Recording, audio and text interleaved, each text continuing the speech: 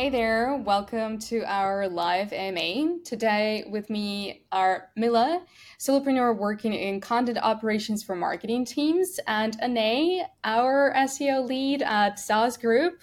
And we will be talking about integrating content operations and SEO in B2B SaaS.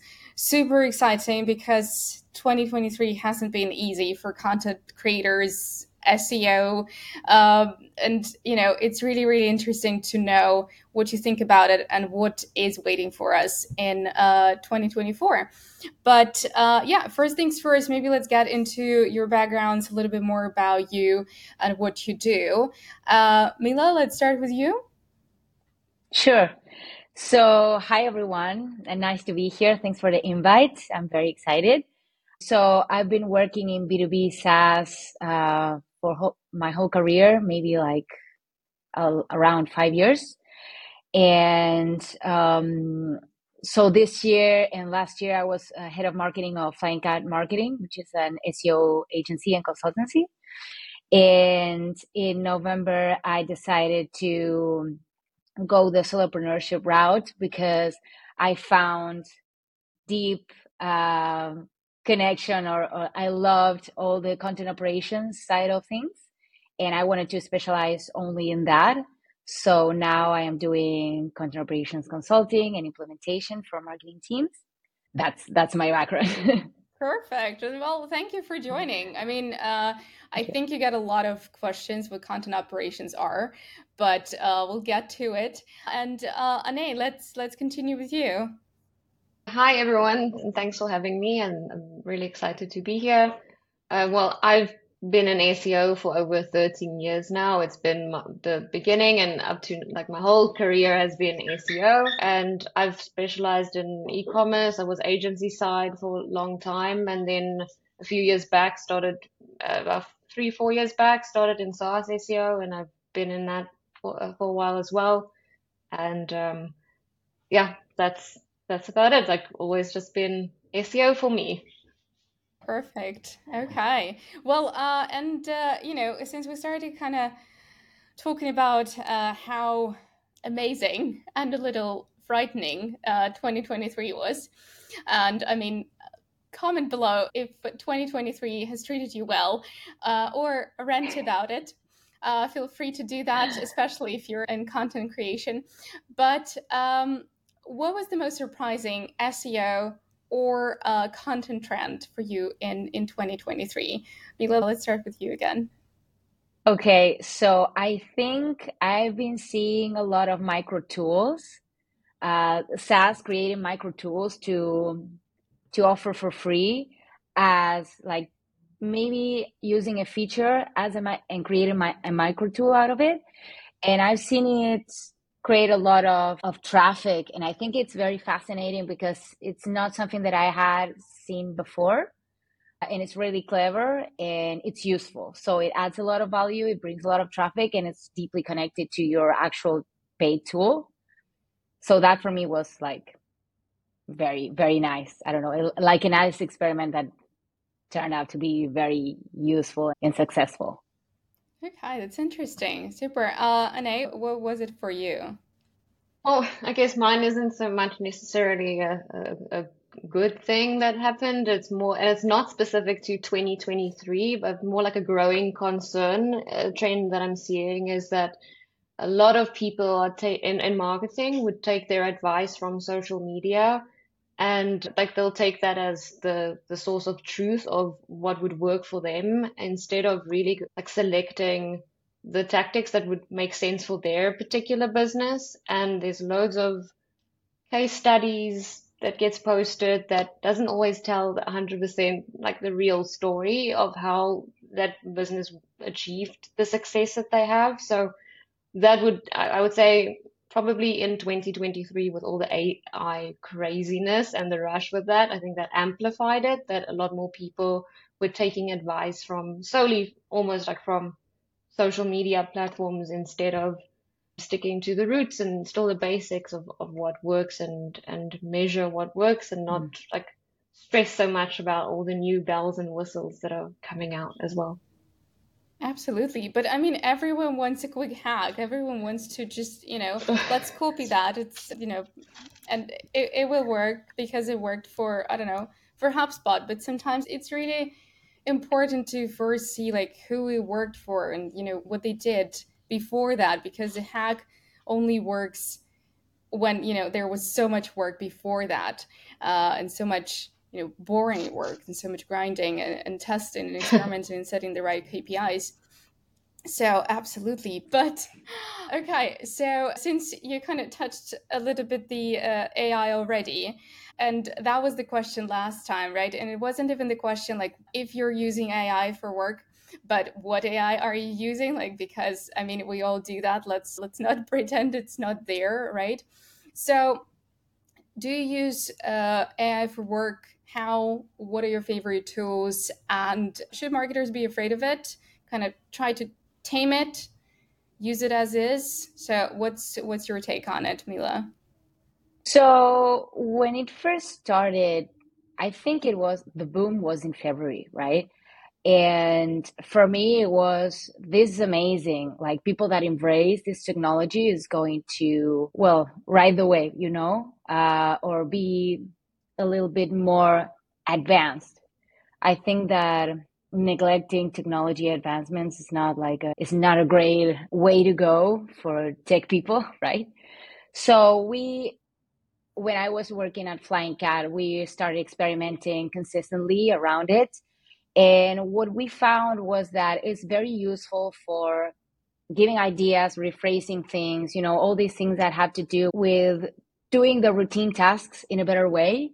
However, of course, and as the majority of the people in content and SEO have said, it's not great.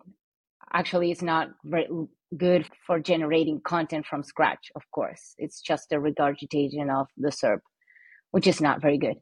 So the one thing I use it for is for creativity, brainstorming, giving alternatives to phrases, to words, giving me options. And another thing that I like to use is the AI features of other products, right? So when all tools released some feature or some functionality, including AI. So that's the way that I like to do it, because they have already tested and tried it. It's a little bit more processed and a little bit more like sophisticated, let's say, the usage of the AI. So those are my two go-to appliances, let's say, for AI, at least in my experience. I don't know, Anya. Yeah, Yeah, and what about I you? tried many AI tools because I enjoyed it. I really enjoyed the tinkering behind it, and but I keep on going back to ChatGPT. Like, I've got a paid subscription for it, and I will stray off to another tool, and then it just won't be as efficient or as simple, like in terms of its structure, and I'll just go back to ChatGPT. But I use it more as a taskmaster, and or if I have like an off day where I don't feel very creative, then I can use it to almost like brainstorm a little bit or to prompt ideas. And so that's useful. And then, as I said, like probably most of the time as a taskmaster, I find that if I put in everything and I give it everything, then the outputs are generally really good. But if you are going to ask it to generate something from scratch, even if you have an advanced prompt, it still doesn't really get that right. To give you an example, I'm really into photography, and thought that when the AI boom started, like, oh, this is my chance because it's a really competitive industry, and I wanted to always do a blog with some like ads running on it, just like a side project. And the workflow was fine. Like, it did really well, like putting that up for the website. But when it comes to actually fact checking, like a lot of the content, like photography content, is very nuanced, very scenario based, and it got a lot of the stuff wrong. So I eventually got annoyed from having to edit and check everything. So it wasn't a feasible solution to do content like that at scale with an AI tool. So it's great for some tasks, and maybe even for some content types, it will also be okay if you're doing a glossary or a definition of something, you quickly want that, or a table that you want generated, that's fine. But I don't think it's a good idea to use it still to create content from scratch. Yeah, absolutely. One thing that I use AI for, and I use Midjourney, and Ane knows that it's to generate, well, basically all the pictures that are used in our blog, right? So, like, instead of constantly bugging our designers, like, to create something for me, what I did was I created a few prompts that started kind of working very cohesively, and now I just use them over and over and give Midjourney like a picture, and I say, hey, you can use it, as an inspiration. And then the experience has been actually pretty good. So, like, yeah, if you go to our blog, basically all the pictures that are not photos are from Midjourney. So that has been working for me. But Mila, I think we have to get back to you, right? Because content operations, I mean, when Ane told me about it, I get really excited also because it's something that is very new for me. And I think for a lot of people who are listening to, could you maybe explain what do we mean by content operations? Yeah. Well, a lot of people ask me this question, and I think I didn't know what I was getting into. I just know that it was about content and how it works, how to generate content and create content in a consistent way. So after giving it a little bit more thought, because people keep asking me this, I was thinking that it has to do with all the roles and the processes and the tech involved in creating content. Now, the thing is what do you want out of your content operations, right? Because normally what we want is for it to be adapted to our culture, to the company's culture, and that it will allow us to scale content production in an efficient way without sacrificing quality. So it could be a very basic setup, like, yeah, the software you're using or your Trello board in a very basic way, or it can be like more sophisticated using, I don't know, Integromat, AI, automation, and different tools. The thing is that it involves not only the tech, but also the roles and the people involved in it. And that's why I always say that it comes with the culture, or rather, you need to create the content ops that will work with your culture, because it really makes a difference. And that's why sometimes it's not like the great match, or maybe why it doesn't work. And to create all the processes and workflows with the tech that you have, to be able to generate workflows that will be so efficiently put together that you can scale content production without sacrificing quality and still be able to deliver at the same velocity. So that's the key, right? If we are thinking about, stages, you want your content ops you want to test it in growth mode, and then to scale it so that it could run efficiently and generate more output with the same amount of quality and same amount of resources. Like, that's the goal, but it actually can be anything that you have into place to generate content. All right, that makes sense. Maybe a That's really long interesting. answer. No, that's great. But my next one will be, well, how to start thinking about content operations and how to start thinking about putting it all together. Yeah, so as I always say, the first thing is to gather what you have, right? So with all these three elements, what people or what roles do you need to achieve the goal of your content ops? And then what are your resources in terms of tech? And, well, finally, what is actually your goal, right? Do you want to increase velocity? Do you want to, improve quality? Do you want to generate more pieces per month with the same things that you have? So, or maybe there is a problem, there is an issue. I don't know, you cannot calculate capacity correctly, and that is giving you, of course, less ROI of what you have, right? So the first thing is to identify the goal and to gather what you have, what are you going to be working with, to then create a process around it. And for me, the process is not, for example, let's take SEO. Normally, what I've seen is people starting from keyword research. But the problem with that is that, well, right now, more so that we have the EAT update right now, we need to start, of course, with the customer, right? So you need to start from the VOC, the voice of the customer, or your customer research. That would be my step one. And I always include that in my workflows, because if you do not include a step in your workflow, you're going to skip it. That's just how it works.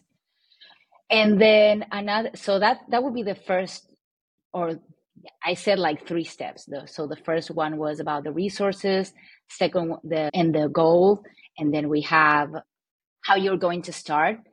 And then another thing that I like to include in my processes is not only creating content from scratch, but also what happens before and after. So before was voice of the customer research, then you go to creation, but then we shouldn't forget about distribution, repurposing, recycling, analyzing the data.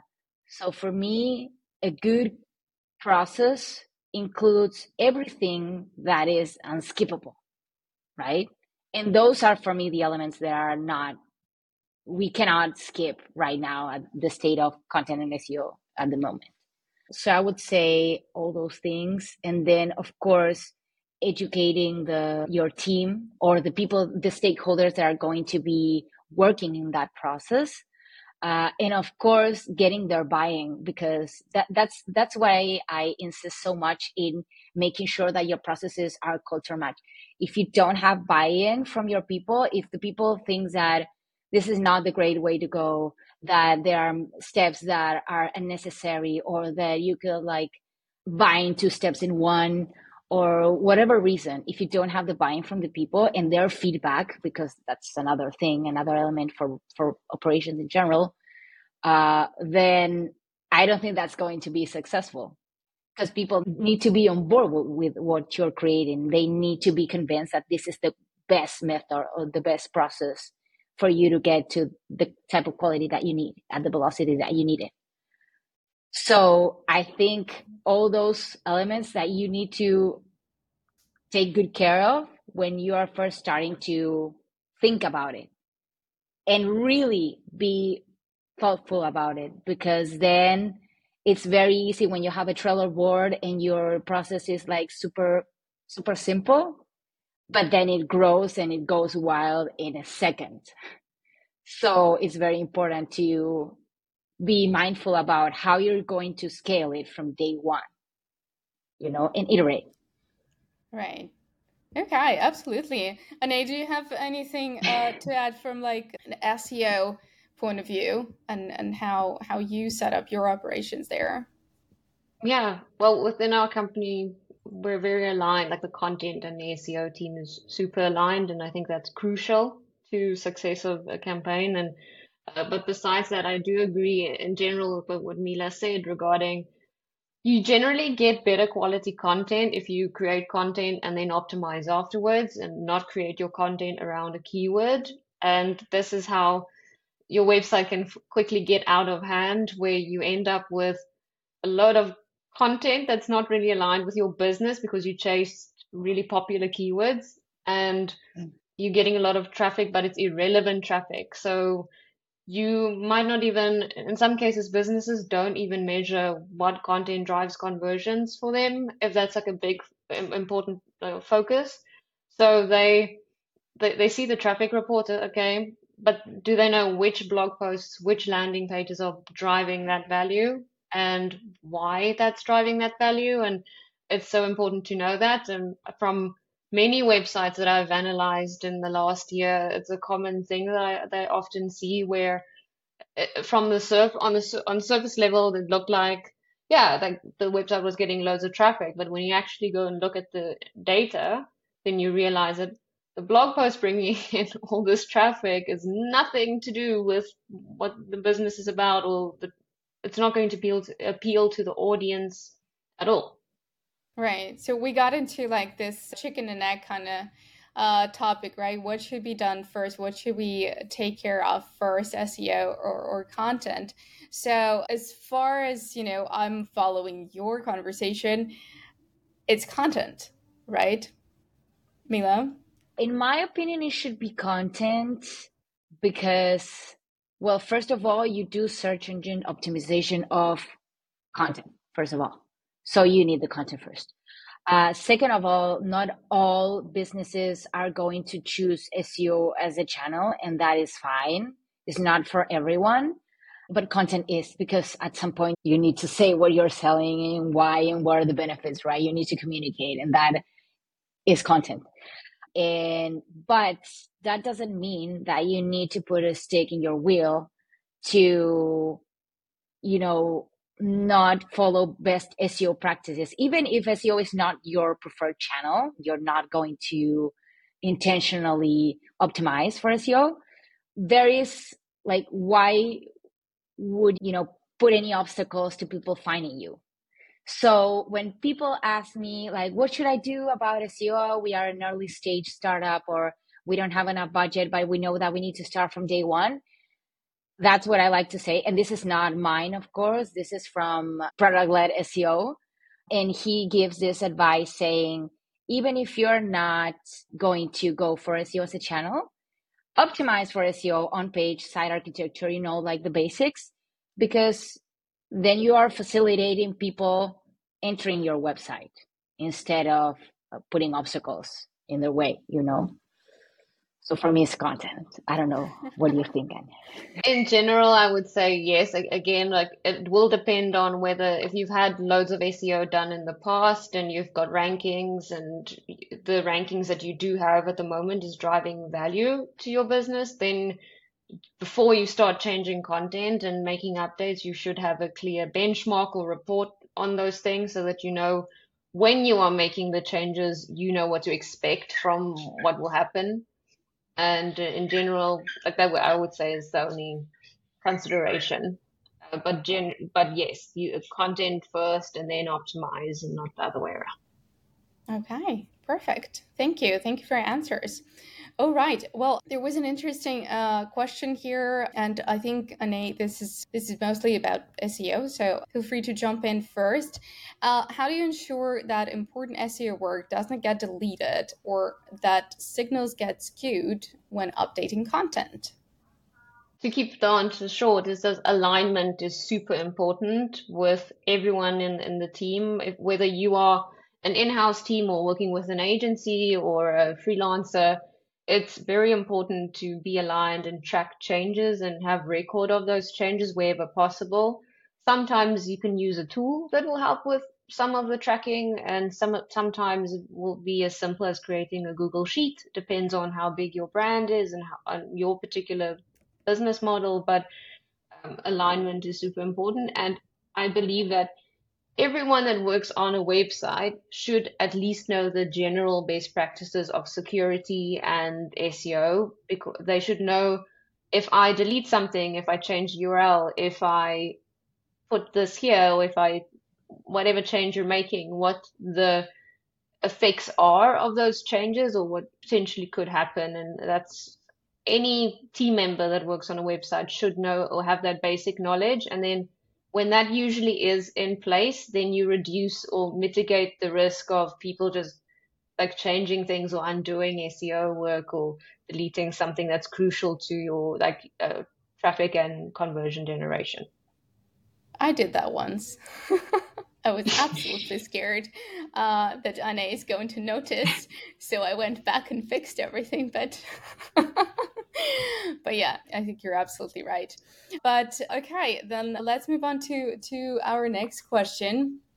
Yeah, I think Mila, you started talking about that when you gave more of a update how to start thinking about content operations. So how do you ensure content quality remains intact when managing it at scale? So how do you go from, oh, we're a startup, we just, create whatever content just to show people what we're doing, to, kind of becoming the voice of the brand and, building the trust with the content? Yeah. So I think the first thing is to make sure that everyone's aligned on what good quality means, because it can mean different things for different companies. For example, when I was working at the agency, we were producing elite content, and that meant that it met certain requirements. But speaking to other marketers, I'm seeing that not all people need or want elite content. Maybe they are okay with good enough content that ranks, and that's fine too. So the first thing I think is to get aligned on what it actually means, and for all the stakeholders to be aware of what are we going for. And secondly, I think, well, of course, you need to adapt your expectations to what you have, right? Because you cannot expect to have the best output if you're giving it minimum quality input, right? So first things first.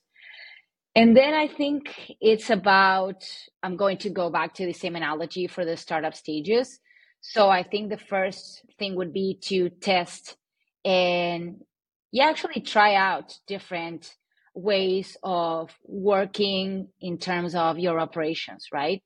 For example, when I was doing that at Flying Cat, I iterated with different ways of how I was going to organize the content creation process and all the other stages. And at first, I was setting one day for one specific task for all the content. That didn't work because I was not like, it didn't work for me. It didn't work the way that I was thinking about content. And then I started iterating that until I got to sprints in my design. So then I was working in different sprints for ideation, for creation, and one sprint was 1 week, right? So this part of the experimentation is going to take a while, even more if you have different stakeholders, because I think the idea is to think about the processes as you think about a product. It eventually turns out to be a product. And then you need the feedback from the stakeholders. You need to iterate. You need to go back to the drawing board. Maybe you need to add something else or update it. So it's a constant change. But once you are okay, like you feel fine or it works for you, what you've created, then you can start optimizing the little things, the little details. So maybe this task I can use, I don't know, like a ChatGPT prompt to do this task and shorten it for, instead of it taking 1 hour, it will take 45 minutes, right?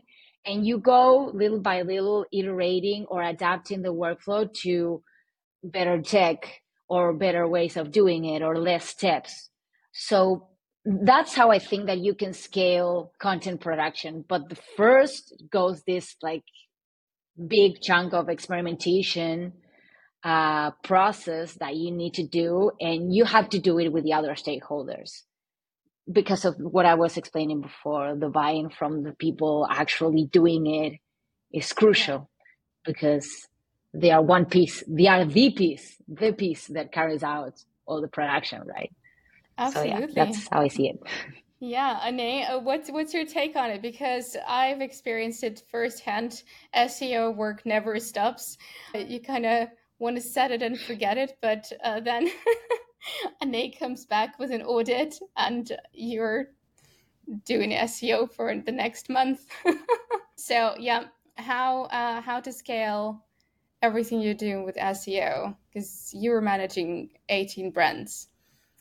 Well, I think that first it's important to accept that scaling is never almost like it's never over. It's really not a set and forget thing. You always have to review your systems and then see where can you improve on it, but also be very clear on what is really something and like what is improvement and what isn't. So I always try to look at the processes and see like, is this going to make it simpler, faster to execute?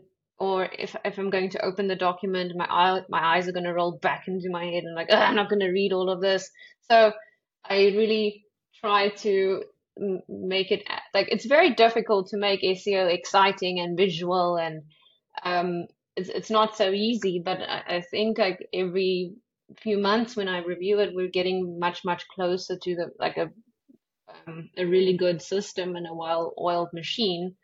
And so I would say that, and also like something I've recently been doing that I think is very valuable for SEO, for example, is I group the SEO tasks according to business outcomes. So, but again, to reiterate how important alignment is with brands, because if you are very clear on their target audiences and everything like that, then and their goals for the next year, then the quality of what you as a SEO specialist can advise to brands are just so much better and more specific. So again, like I usually group the tasks then according to that, and then that's how I kind of just then make sure that it gets implemented on a monthly or quarterly basis.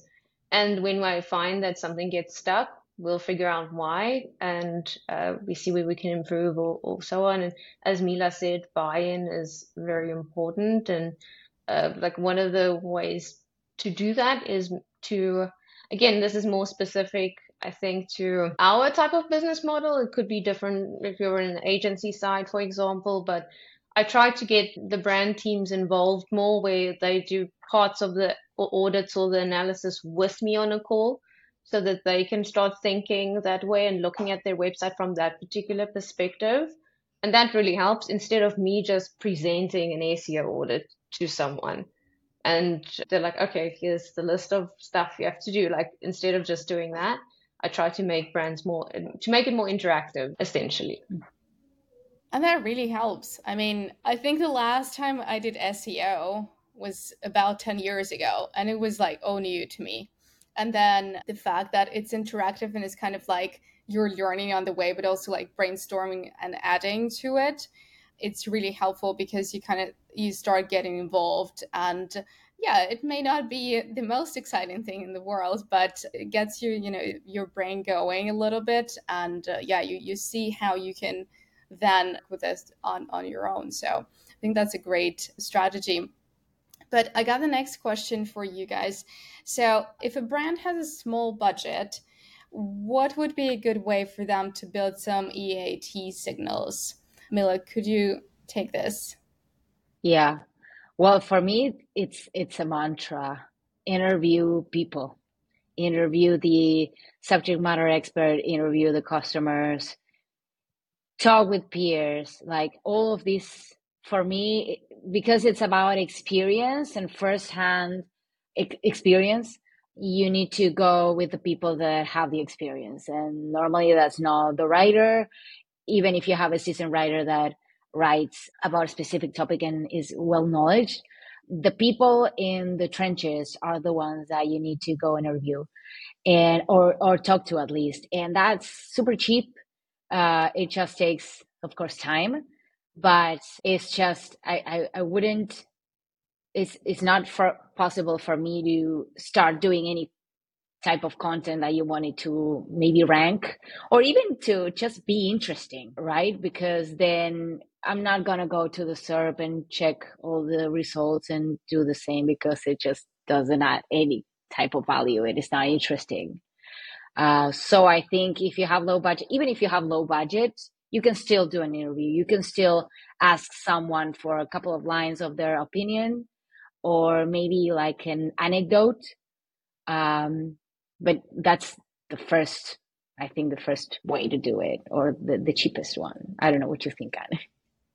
The crucial thing is to make sure, and it's going to sound like a broken record, but I repeat it because a lot of people skip this.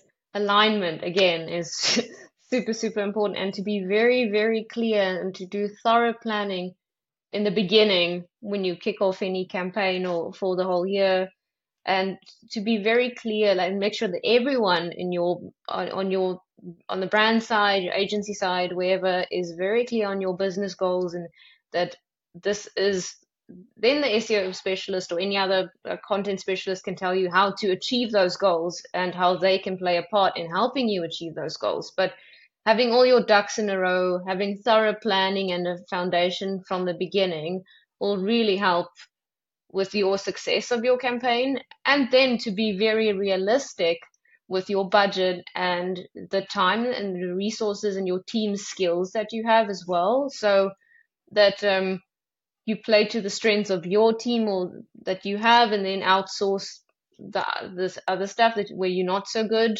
on necessarily, and to really have that, do all that thinking in the beginning of the campaign so that you don't end up wasting money. Like you can spend lots on backlinks or PR, or you can spend money on certain campaigns or creating content that you might think is super popular, but then it's not aligned with your business goals. So you will end up feeling disappointed anyway because it won't be getting the results that you expected. So, or you might not be able to keep up if your website is not in a state where it can compete with really big brands, for example, or a big industry or something that's very competitive. You have to be realistic about what can you do on your website, even if you're not a massive brand, what is realistic to what you could do to stand out or be found in search, and not go after the more generic, big content topics, for example. There's loads of this, can be a whole AMA on its own, but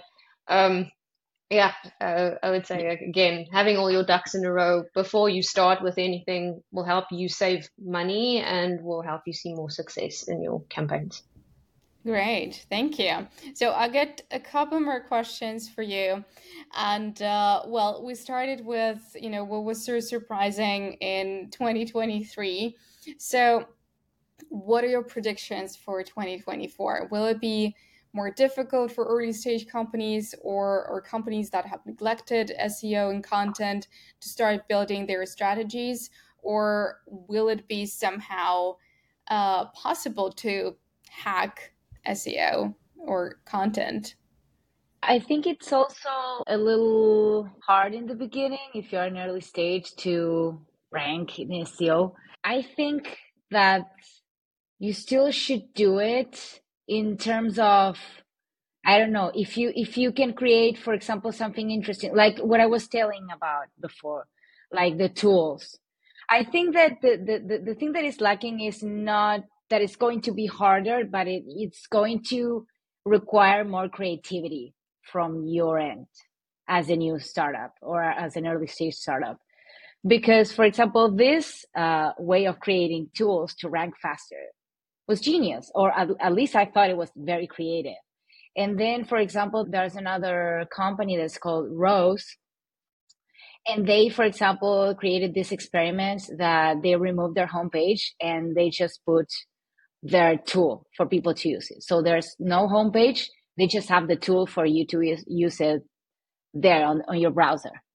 And then if you want, you can go for paid subscription.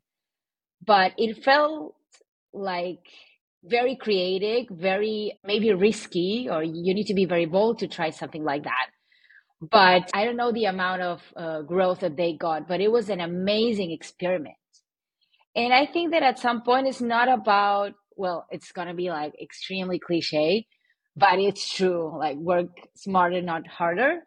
So I think it will always be, year after year is going to be more challenging in terms of creativity, but that's what it makes it so exciting.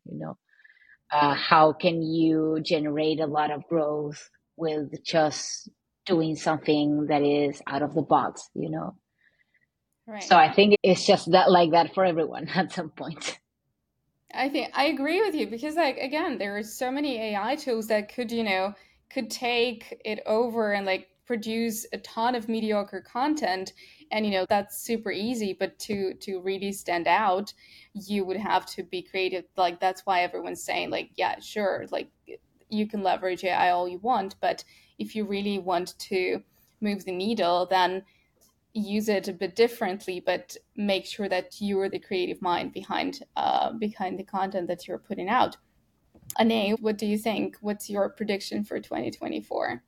Well, for 2024, we're already seeing it. Doesn't have to be 2024, but like with the AI content, you can't ignore it. It's definitely there, and there will be brands probably next year that's going to figure out how to leverage it a lot more, like better than what they currently are. And those competitors or brands will be able to produce a decent quality content to some degree that could outrank smaller businesses. Like that's definitely a possibility. And on top of that, again, like if you are a small business, I don't think it's impossible, or if you're like a startup or early phase, it's not impossible for you to carve out visibility for yourself in search results, but you're going to have to be very smart with how you go about it and be realistic with your plan. And um, you'd probably need a SEO consultant, a senior SEO consultant that will help you prioritize certain efforts or evaluate your plan if you already have one, to just give their opinion. And yeah, that will really help. And then again, like the question about whether when you should start SEO, you should start it, like, just keep in mind that like you're gonna have to start from scratch anyway at some point. So you might as well just start with it. It doesn't have to be a lot that you do in the beginning. Sort out your technical SEO, get that out of the way so that you at least have the majority of that sorted. And then make sure that your on-site optimization is worked in with your content production teams as well, at least the foundations of it, internal links, your H1 updates, that you're using proper URL structures, keywords are above the fold, your metadata, all those things. Content structuring as well. Are you using, is your content skimmable? Is it really easy for people to read? Like there are some things that you could do like that as well. And then you've taken care of all the basics. And then eventually when you're ready, you can start doing more like aggressive SEO and optimization. I wanted to add to what you were saying. Even if you don't know for a fact in day one that you're going to use SEO as your channel, because of course you don't know, even if you don't, you can still you will need to start generating content. And there is no reason why you shouldn't do it respecting SEO best practices, right? And then if at some point you want to go the SEO route, then you have already generated content in your blog, in your website, wherever, to get some signals, right? You have some direction. You're not starting absolutely from scratch. And that gives the SEOs a ton of data to know at least where to go in the beginning, that you don't have extensive data. So I think, yeah, I agree with you that you need to start at least generating content from day one, right? And measuring it. I think we've got time for one more question, and everything that you said here, I think it's really, really helpful for a lot of founders, a lot of content creators and experts out there.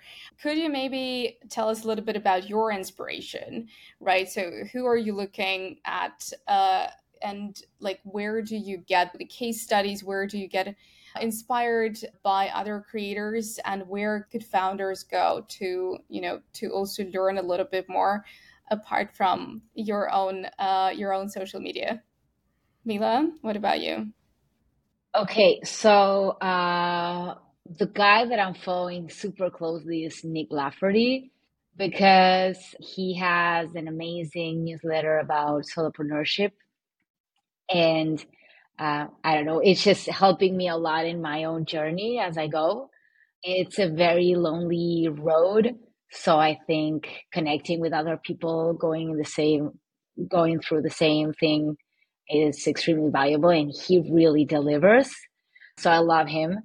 And then Emilia from User Pilot, she talks a lot about content operations and SEO and gives a ton of value for free on LinkedIn. She's wrote a book about content operations, so definitely someone to follow. Well, Ben Goody, how the fuck I think it's called. He has amazing case studies, and the way he frames them is really, really good. I don't know.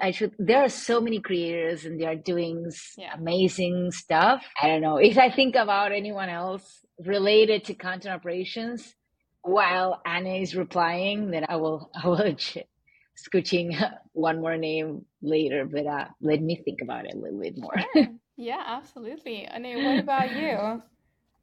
There are some like SEOs that I like follow or also look up to, like for example, Nathan Gotch, and his stuff is always very realistic, which is what I like about his content that he puts out. Kevin Indig, definitely, because well, he works with really big brands usually, but at the same time, he doesn't create pictures that are unrealistic. And on top of like specific people, I tend to, if something's not really been done in SEO before, if someone says that cannot be done, I tend to be quite rebellious and say like, no, you probably just haven't tried hard enough.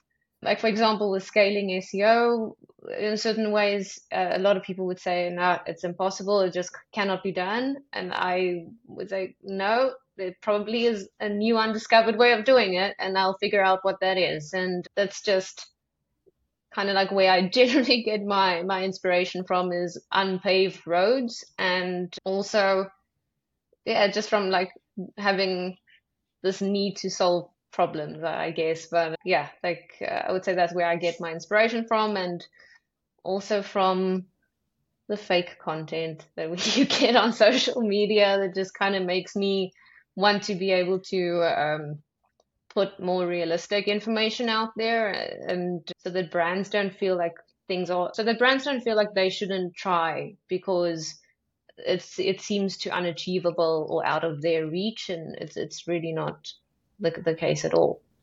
Right. Okay. So Mila, one more name to scooch in the mix. Yeah. Yeah, well, it's not actually a name, but I've been getting very inspired listening to audiobooks about business, about content, about SEO. I don't know, there's something about walking and thinking that like the shower ideas that you have. Well, I have them walking, so that's a source of inspiration. It's not an actual creator. And then another thing is talking with people. I love to do coffee chats or like these events that we are doing right now or networking face to face with someone. And when you start talking, it's really easy to think about things in a different way or think about things that you haven't thought of before because maybe for you it's just so common or so usual that you don't pay attention or to stop and think about it a little bit more. Yeah, completely agree. I mean, I have to, right? I do a podcast a lot. So talking to people, I know how inspired you can be.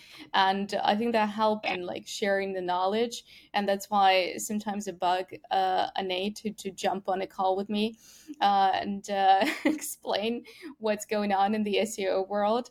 Not even just to like handhold me and walk me through like the things like the metrics that we need to be covering, but also just because I want to get inside her head and like just dig there a little bit and see like how to get to these ideas without needing to bug her again. So yeah, I think those are great. So thank you, ladies. I mean, it's been great having you here. We will do a podcast, so an audio version will be created out of it as a bonus episode for South and Bound podcast. It will be on this Saturday. So, stay tuned, go listen to yourself, analyze, I don't know, repurpose the content, whatever you want to do. It will be on YouTube, of course, so there will be shorts. So I'll ping you with all kinds of content. And yeah, thank you for sharing your wisdom. It's been a great learning opportunity, hopefully not just for me. So thank you for being here, and I hope we can do it again sometime. Absolutely. Thank you so much for the invite. This was so much fun. And we got to think about these things, like now I'm inspired. I'm going to write some things. Good. Same thing. Thank you for having us. Sure. Anytime. All right. And take care.